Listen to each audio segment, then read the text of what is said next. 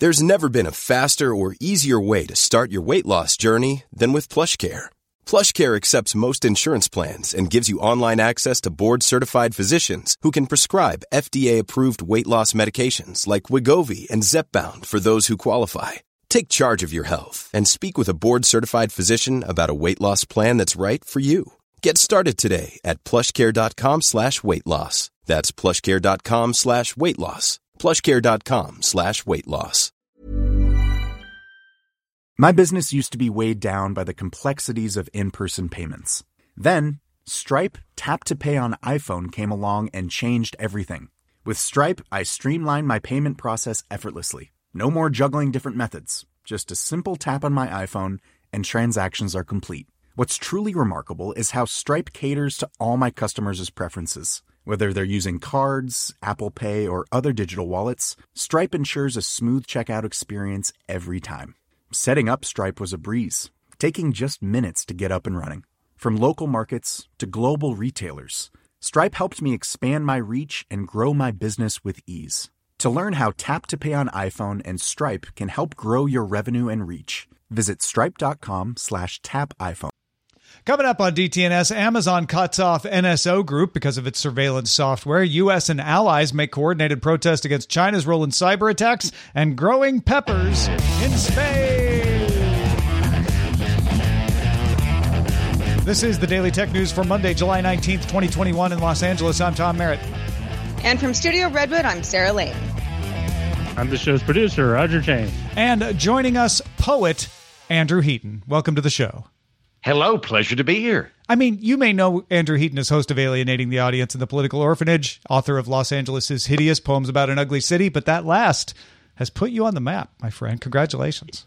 Thank you very much. As of last week, I am a best-selling poetry author. I hit #1 in poetry on Amazon, meaning that I have now eclipsed comedy and punditry and romance as a poet, which is apparently the best thing I am in life, and I'll take it and all the accolades that go therewith. If you want to know more about Heaton's future plans as a poet, get our wider conversation on Good Day Internet. You can get that by becoming a member at patreon.com/DTNS.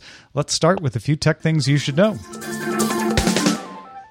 Zoom has purchased call center technology company Five9 for $14.7 billion in an all-stock transaction, with the deal expected to close in the first half of 2022.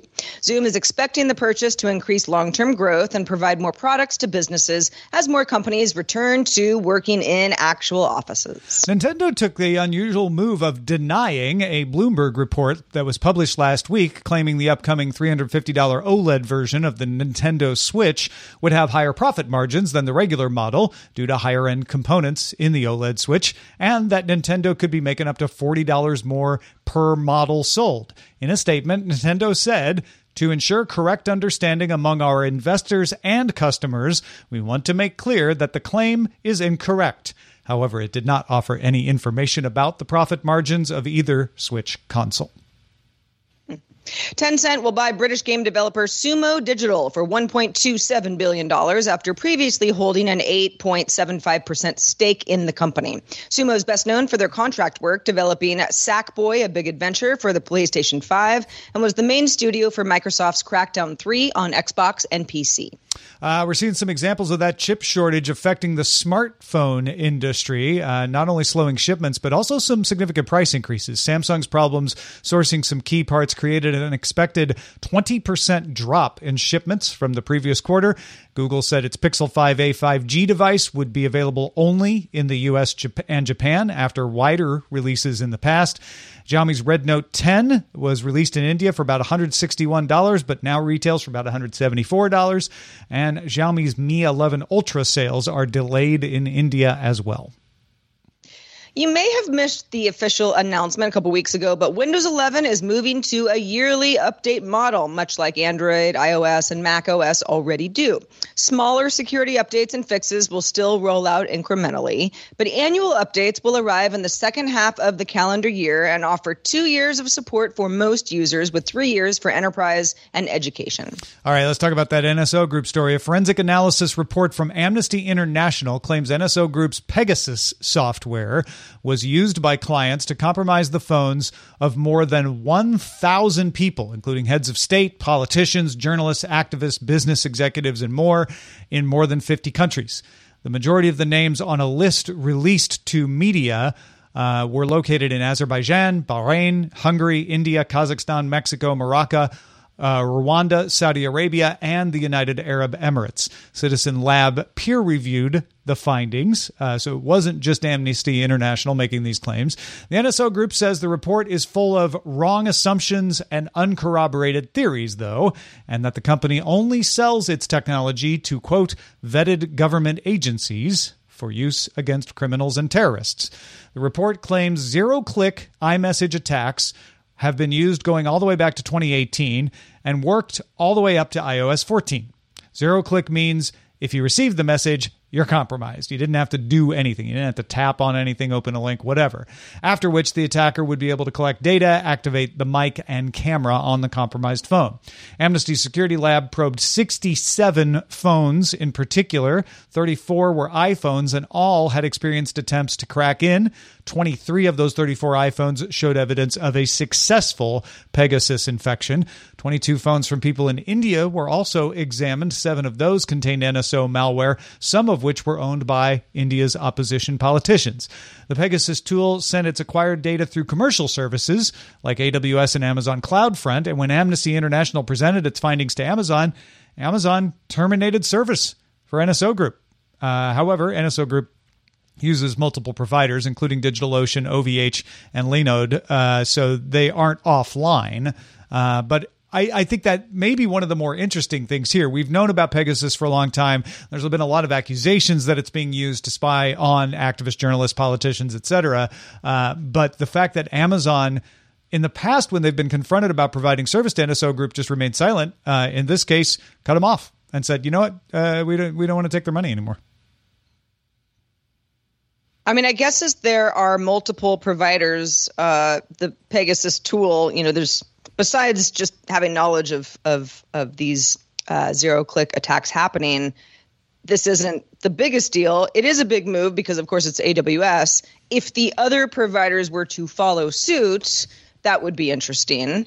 But yeah, I mean, these sorts of stories always come back to, okay, NSO Group saying, no, okay, Amnesty International just isn't correct here. Citizen Lab peer reviewing the findings. You're not correct here. You're missing the point. We're just going after the really, really bad people. Well, without enough evidence to support that, and the evidence to support that all these people are getting targeted and attacked, it's like I don't think the company is not pushing back hard enough. It's not a good defense. Heaton, what do you make of this? I agree. I mean, what we're talking about is not. I don't think anybody has any illusions that that NSO Group isn't helping governments crack down on journalists, but also the NSO Group doesn't have to be lying when it says we vet government agencies, we only sell to government agencies, and they only use it against criminals and terrorists because many of the companies named in this report consider journalists and activists to be criminals or terrorists, the way they define criminals and terrorists, right? Yeah, I'm generally inclined to think it's probably happening, and tend to assume that if there's going to be some sort of balance between atrophying privacy rights versus everybody agreeing not to spy on people, that it's probably going to be more of the latter. And it's been going on for an incredibly long time. Like we had a thing in the United States for a while called Project Echelon, where I don't know if it's still going on or not, but basically it was illegal for the United States to spy on our own citizens without a warrant. So we just went, Canada, would you like to spy on all of our people? And if you see anything interesting, we'll pass it to us. We'll do the same thing. And we just spied on all the British countries, and former British countries would spy on each other. And I think they're pretty restrained compared to some of these other parties. So it wouldn't surprise me at all. Yeah, and that goes back to what you were saying, Sarah, which is NSO Group didn't get cut off by Amazon. But I do think that's significant. Even if it doesn't stop NSO Group from being able to conduct its business, Amazon taking a principled stand here. Sure, maybe they have enough cash now that they can afford it and they just don't want the bad press associated with it. That's probably a majority of the motivation. But it does now provide a precedent where you will see Amnesty International and Citizen Lab put pressure on other providers to say, hey, Amazon cut them off. What about you? And NSO Group, no matter what you think of it, is at best gray hat. They are taking advantage of vulnerabilities and not making them public.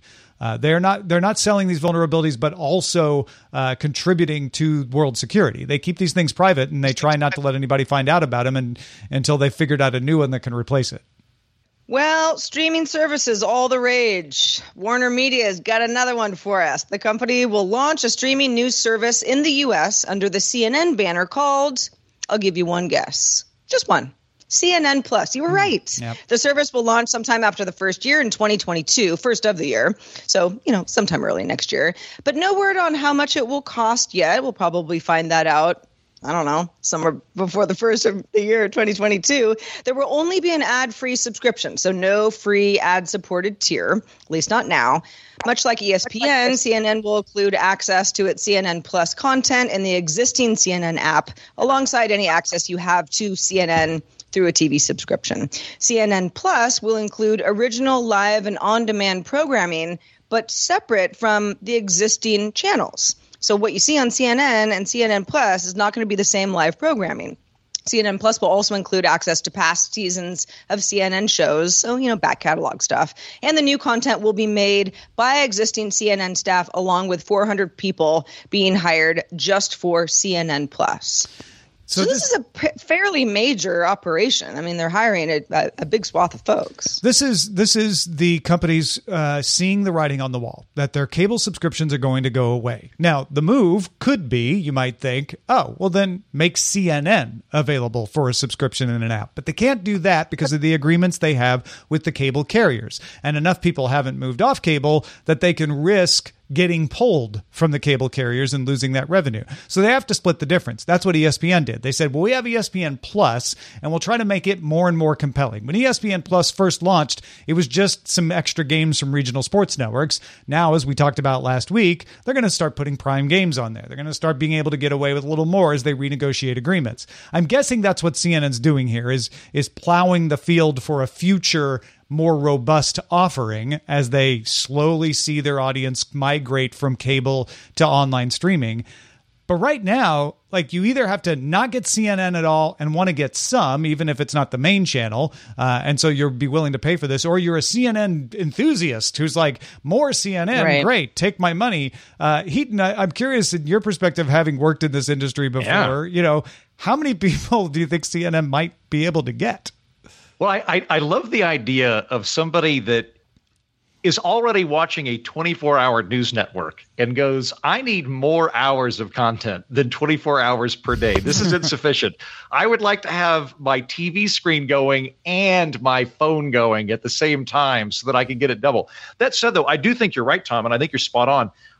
When I started working in cable television news, I was a writer there for 3 years. And when I was beginning and was very fresh, I was hanging out in the control room and I talked to one of the vice presidents and just trying to spark conversation. I went, how are things different now than when you first started? And very quickly he went, if they ever figure out how to unbundle cable, we are in so much trouble. Because he was like, the deal we all have right now is if you want one group, you got to get all groups, which means that if you really like ESPN, you're also going to get Fox Business and CNN and all these different things. And as that's starting to atrophy and as more and more people don't care about television, they're going to need to scramble. Like, for example, I was a television writer. I do not know how to watch the show I used to write for. I could not at this moment watch it if I felt like it because I don't have a TV and I don't know how to do it. And so I think there's a lot of people that they're relying on that are in a wealthy but dwindling age cohort that are not going to be available forever. And they're going to have to figure out what to do. Yeah. Yeah, but I think, yes, everyone's good points, everyone so far.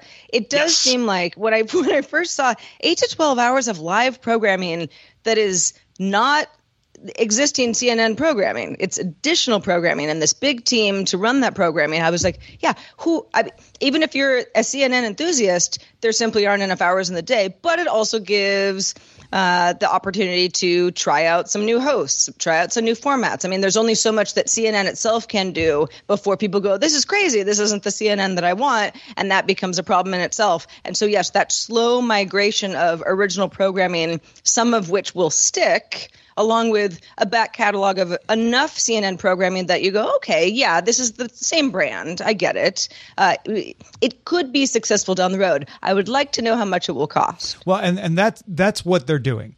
They know that the people who don't watch CNN on cable because they don't have cable are a different demographic. And so they can create, it's basically launching a new channel, but instead of launching it on cable targeted at a younger demographic, they're launching it online where that demographic is more likely to watch. The difference is NBC is doing that mostly for free, whereas CNN is kept bargaining that, oh, maybe they'll pay if we give them a bunch of Anthony Bourdain old episodes and stuff along with it. Online glasses seller Warby Parker has released a virtual vision test, which lets most users renew their prescriptions using an iPhone 6S or newer. 6S is, that goes back a bit. So it's a fair amount of folks. If you're between the ages of 18 and 65 with no existing health eye concerns and a single vision distance prescription, you can use the app. You also need a copy of your current prescription and your current glasses or contacts. The phone's vision framework makes sure that you're 10 feet away, and then the app takes you through the usual, can you read these numbers and signs and letters tests. It takes about 10 minutes. Then an eye doctor will review your results and decide if your prescription can indeed be renewed within 2 days. If your prescription is the same, you pay $15. If it can't be renewed, you don't pay anything, and at which point you would probably go to your doctor. As a glasses wearer who cannot take advantage of this because I've got progressive lenses, I'm not sure I would anyway. I don't know about you, Heaton, but 100%. 100%. I feel like I need to go see the eye doctor every year anyway, just to make sure I'm not getting glaucoma or, do all those tests. And I just get my prescription renewed then, whether it changes or not. I suppose if you're younger, maybe you're not as worried about, going in, even though you probably should. And the convenience and, I don't have to go into an enclosed space with a bunch of people and wear a mask might make this more attractive. But it sounds like you're on the same page as me. Oh, no. I'm 100, like go Warby Parker. I'm all about this. I think this is great. Now, granted, I have very light corrective lenses. I need them if I'm looking at a computer for a long period of time. I don't need them for other things. So I'm in the light camp. That said, I think optometrists are like the shady used car dealers of the 21st century, where you go in, they partially blind you, they dilate your eyes, they put weird interrogation lights in front of you and talk to you, and you're all messed up from this experience. And then they pop you out into the glasses store. And they don't ask, do you want to buy glasses? It's presumed. And they just have somebody usually who acts unnecessarily like you're more charming than you are, and you're handsome at all glasses. And then pretty quick, you're racking up like $500 frames. Whereas I've used some online stuff where I just used my old prescription and kicked in and paid like $100 for the glasses I'm wearing right now. That might change. We've had some blindness in my family. Last Thanksgiving, I was talking to my dad, and he was like, Grandma Bickle, tough old bird. She, went blind at 92, quit driving at 94. And just really hung in there. And I was thrown off by the chronology of that, but apparently she memorized all the turns in her town so she could just go grocery shopping once a week while blind. And I'm like, at that point, I might need to really go to an optometrist. But until then, happy to use an app. Yeah, as a person with a new prescription to contact lenses, just really over the last few months, I was not even totally aware that I was going to have to re-up this whole thing annually, because I just never went to the optometrist before until I started to have issues reading computers, kind of like you, Andrew, where it became something where I was like, okay, I can't ignore this anymore. So the idea that I could just have one less doctor visit per year if I really felt like, hey, my eyes feel great, I don't have any issues, that this seems like a super convenient way to go about that. But Tom, to your point, we should not ignore going to the doctor. Yep. I'm also an entire hypocrite because I went to the eye doctor for the first time when Reagan was president and didn't return until the Obama administration. So, I've changed my ways now. Don't be like me. Maybe you should switch to a papal system where every time there's a new pope, you go and get glasses. I would have gone a lot in late 70s, but then, I wouldn't have gone for a long time. Does a retirement count, though, or does it have to... You know, it starts to get complicated with Benedict. Anyway, I digress. Folks, you want to learn Spanish, even if you're like, no, I don't. Yeah, you do. And before you do, you want to get your Spanish tech skills up to speed. Here's NTX's Dan Campos to help. Hello, friends of DTNS. It is time for the word of the day, brought to you by Noticias de Tecnología Express. Today's word is barbaridad. It doesn't have a proper translation in English and can mean different things. First, you can use it to refer to excessive quantities. If there is a lot of something, es una barbaridad. Second, you can use it to indicate when someone says something that makes no sense, like when a public figure is posting barbaridades on Twitter. Finally, you can also use it to express admiration or surprise. ¡Qué barbaridad! You can learn this and more words by listening to Noticias de Tecnología Express, available every Friday.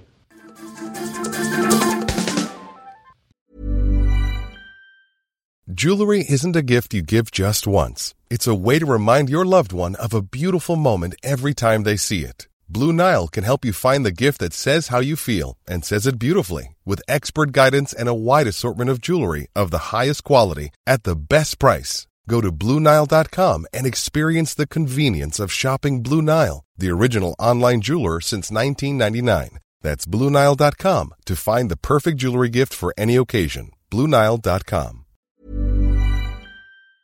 The Claude 3 model family from Anthropic is your one-stop shop for enterprise AI.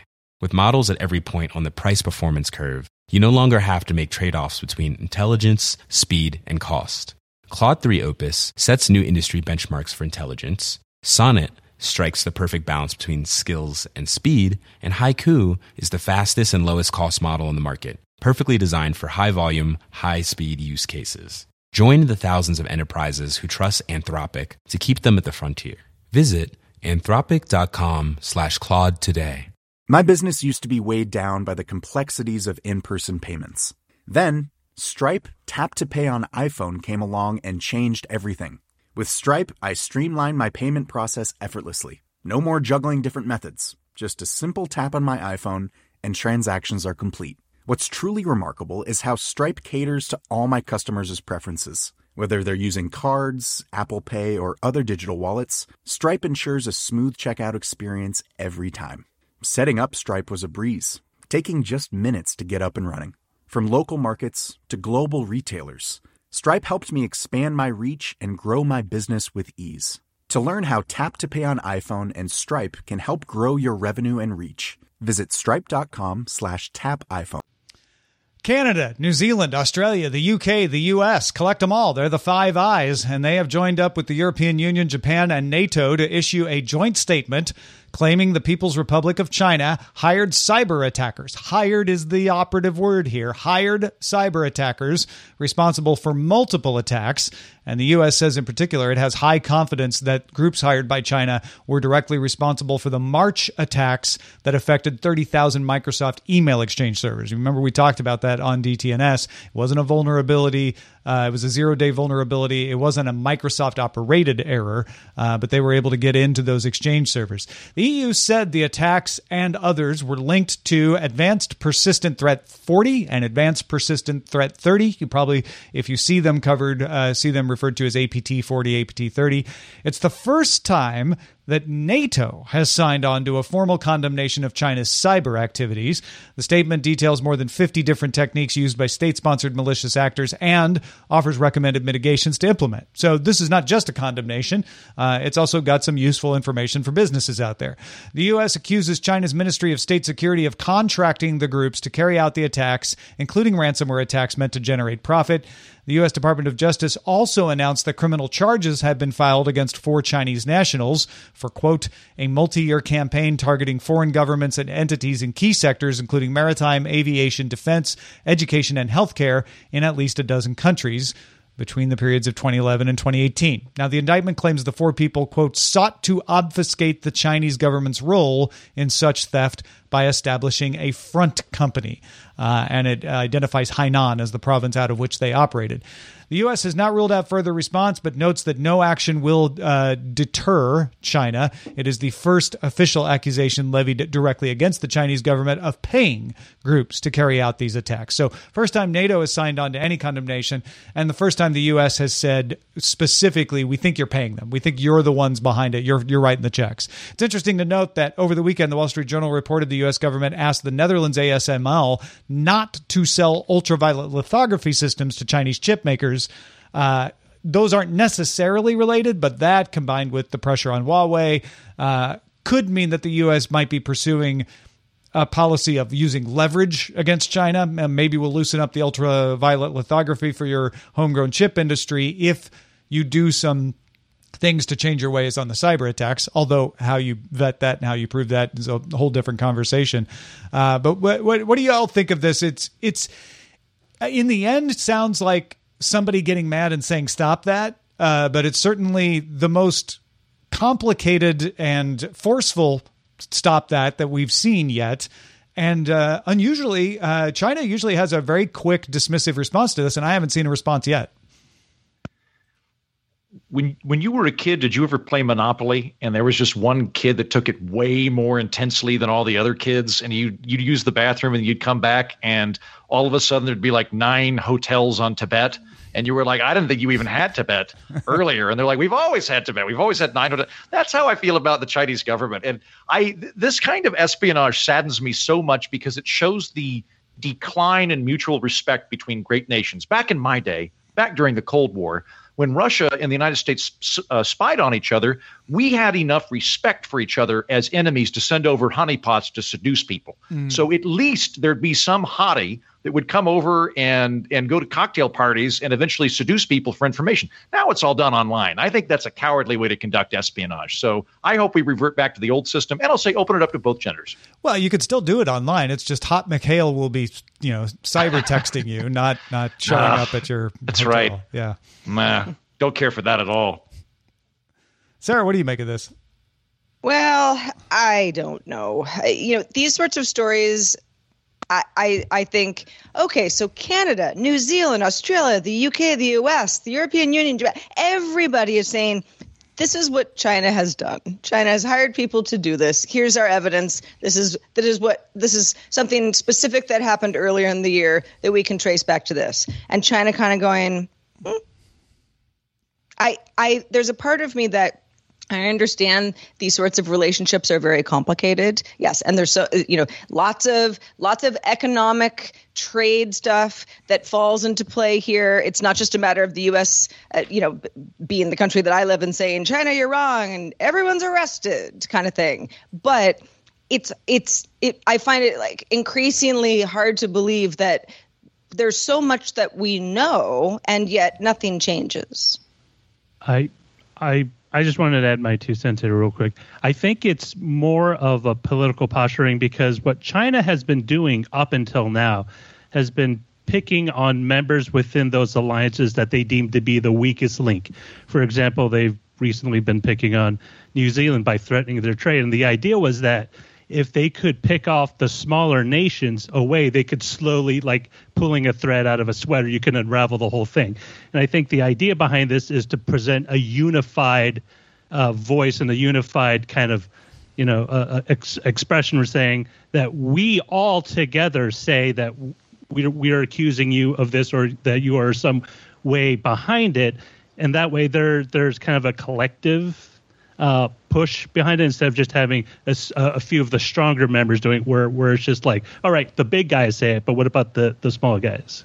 Yeah, I mean, I'm sure that's part of it. I also think that in the past, it was, we think APT-40 is behind this. And China would say, no, they're not. That's ridiculous. And what's different here is APT-40 is behind it. We're tired of it. And we need you to stop. Now, stopping short of saying, and we're going to do sanctions, which would be more provocative. But again, I point out that China has not been dismissive of this. China hasn't done their usual shrug of like, you're imagining things.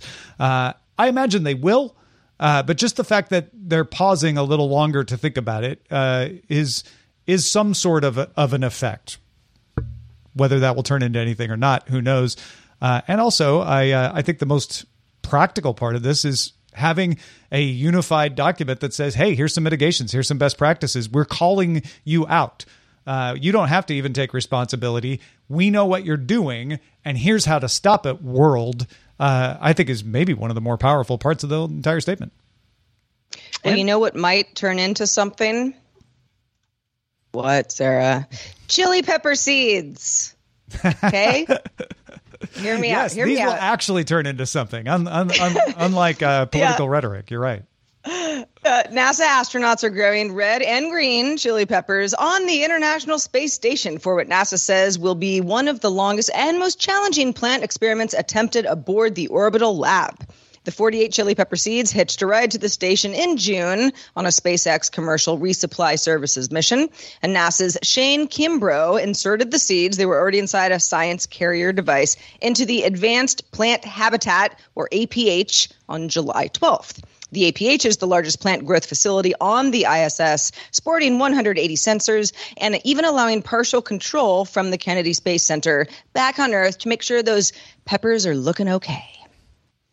These are Hatch green chilies, too, which green chilies, when they get ripened, become red chilies, which is why you're seeing they're red and green chilies. But these are the kind of peppers that in these parts here, when they show up at the grocery store, they put a big banner up like the Hatch green chilies are here, fresh from New Mexico. Get up. Like, this is good stuff.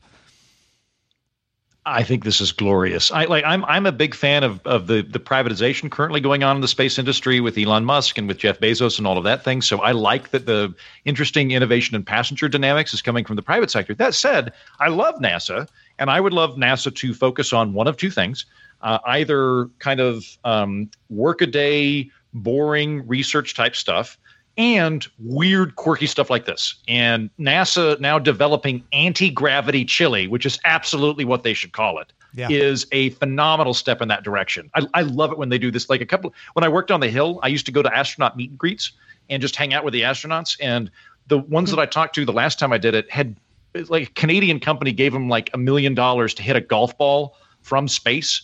And I talked to them like, about how many times do you think it went around the world? And they were like, it probably went around the world 200 or 300 times. And then I went, could it have feasibly made it through the stratosphere? And they went, it could have. And I was like, so it's possible you hit a hole in one from space. And if that happened, we'd all have to become immediately religious. We just have to go, yep, this has been organized. Yeah. All right, let's check out the mailbag. This one comes from Sean. The age-old question: does anybody have a suggestion as to where to go to find the best method to eliminate, or at least lessen spam texts? Sean says, about the best I've found without installing additional apps is just to block the sender. But that gets old really quick, and I think the sender is banking on that. Occasionally, something does pop up that says that the sender isn't in my contact list to report junk. I've seen this before, but not terribly recently. I assume Sean already turned on the anti-spam text and call setting in his phone. But just in case anybody didn't know that existed, check your phone. All phones have this now, and it's not always on. You may wonder why it's not always on, but it's not always on. So you may need to go in there and say, like, block suspected spam texts and calls. You can also try getting on the do not call list, although, that only reduces the people who are willing to play by the rules on the do not call list, which is not most of the stuff you're going to get. And so then it's up to your carrier, and different carriers have different plans and different options. Some of them automatically do it. T-Mobile does it for me. I'll get the scam suspected message on certain phone numbers, and I can go into my carrier settings online, and I could say just automatically block those or let them through and just let me know. So there's a few things you can do. Probably if you really, really need to block them, third-party apps are the only super effective way to do it, though. I'm currently going through this because in promoting my book, Los Angeles is Hideous, I bought the domain laisugly.com, and whoever I bought it from apparently sells all of my information out, because I've been getting text messages and phone calls multiple times a day the last week. And the only thing I've come up with is I now pick up the phone, and I am very nice because these are just regular people, but I strongly indicate I might have murdered someone. Like I mention offhand, like I could use some marketing. I promise I haven't killed anybody. And I keep repeating that until eventually the conversation concludes. Yeah. As entertaining as that is, all that really does is confirm that you have a working number. That's true. You're right. Okay. I'll get that third-party app. All right. I know. I have also been guilty of engaging in ways where I find myself to be, very clever. But yeah, the spam. I got one during the show just now. Potential spam. Many of them don't say that though, and they're all spam. So we have ways to go yet. My personal hero, Dave Barry, ran for president in 2020, and the top thing in his platform was identifying and giving the death penalty to telemarketers. That was his main provision. And I was like, if he'd managed to get into the debates, I think he might have won just based on that alone. Yeah, there's not a lot of love out there for that. No, definitely not. Well, if you have perhaps something that Sean hasn't tried that you'd like to pass along, question, comments about anything we talk about here on DTNS, do send it our way. Feedback at dailytechnewsshow.com. Shout out to patrons at our master and grandmaster levels. Today they include Tim Ashman, Johnny Hernandez, and High Tech Okie. Also, we got a few brand new bosses, 3 exactly. Steven Straczynski, Julie Nosko, and Robert L. Rasheda all just started backing us on Patreon. We thank you, the 3 amigos. Thank you, Stephen, Julie, and Robert. We've been pushing for 4 for a couple of days. And again, I hesitate. I do not hesitate to emphasize it's not Stephen, Julie, and Robert's fault we didn't make 4 today. They all did their part. So, you know what? Do not let their efforts go in vain. We got to make it 4 tomorrow. Patreon.com/DTNS. Got to make it 4. Andrew Heaton, such a pleasure to have you back on the show. You are obviously all over the place these days, and sorry about all the spam that you're getting, but congratulations on your success. Let folks know where they can keep up with everything you're doing. I would recommend that you go to laisugly.com so that you can check out my new and glorious book, Los Angeles is Hideous, Poems About an Ugly City, which I believe is the funniest coffee table book ever written about the quote-unquote City of Angels. Excellent. Also at the Mighty Heaton on Twitter. If you, I don't know. It's at Mighty Heaton. There's no the, but feel free to at Mighty Heaton if anybody wants to continue dialoguing with me. Fight me. I stand corrected. I stand corrected. We are live on this show Monday through Friday. You can correct me all day long. 4:30 p.m. Eastern, 2030 UTC. Find out more at dailytechnewsshow.com/live. And we'll be back at it tomorrow with Jen Cutter joining us. Talk to you then.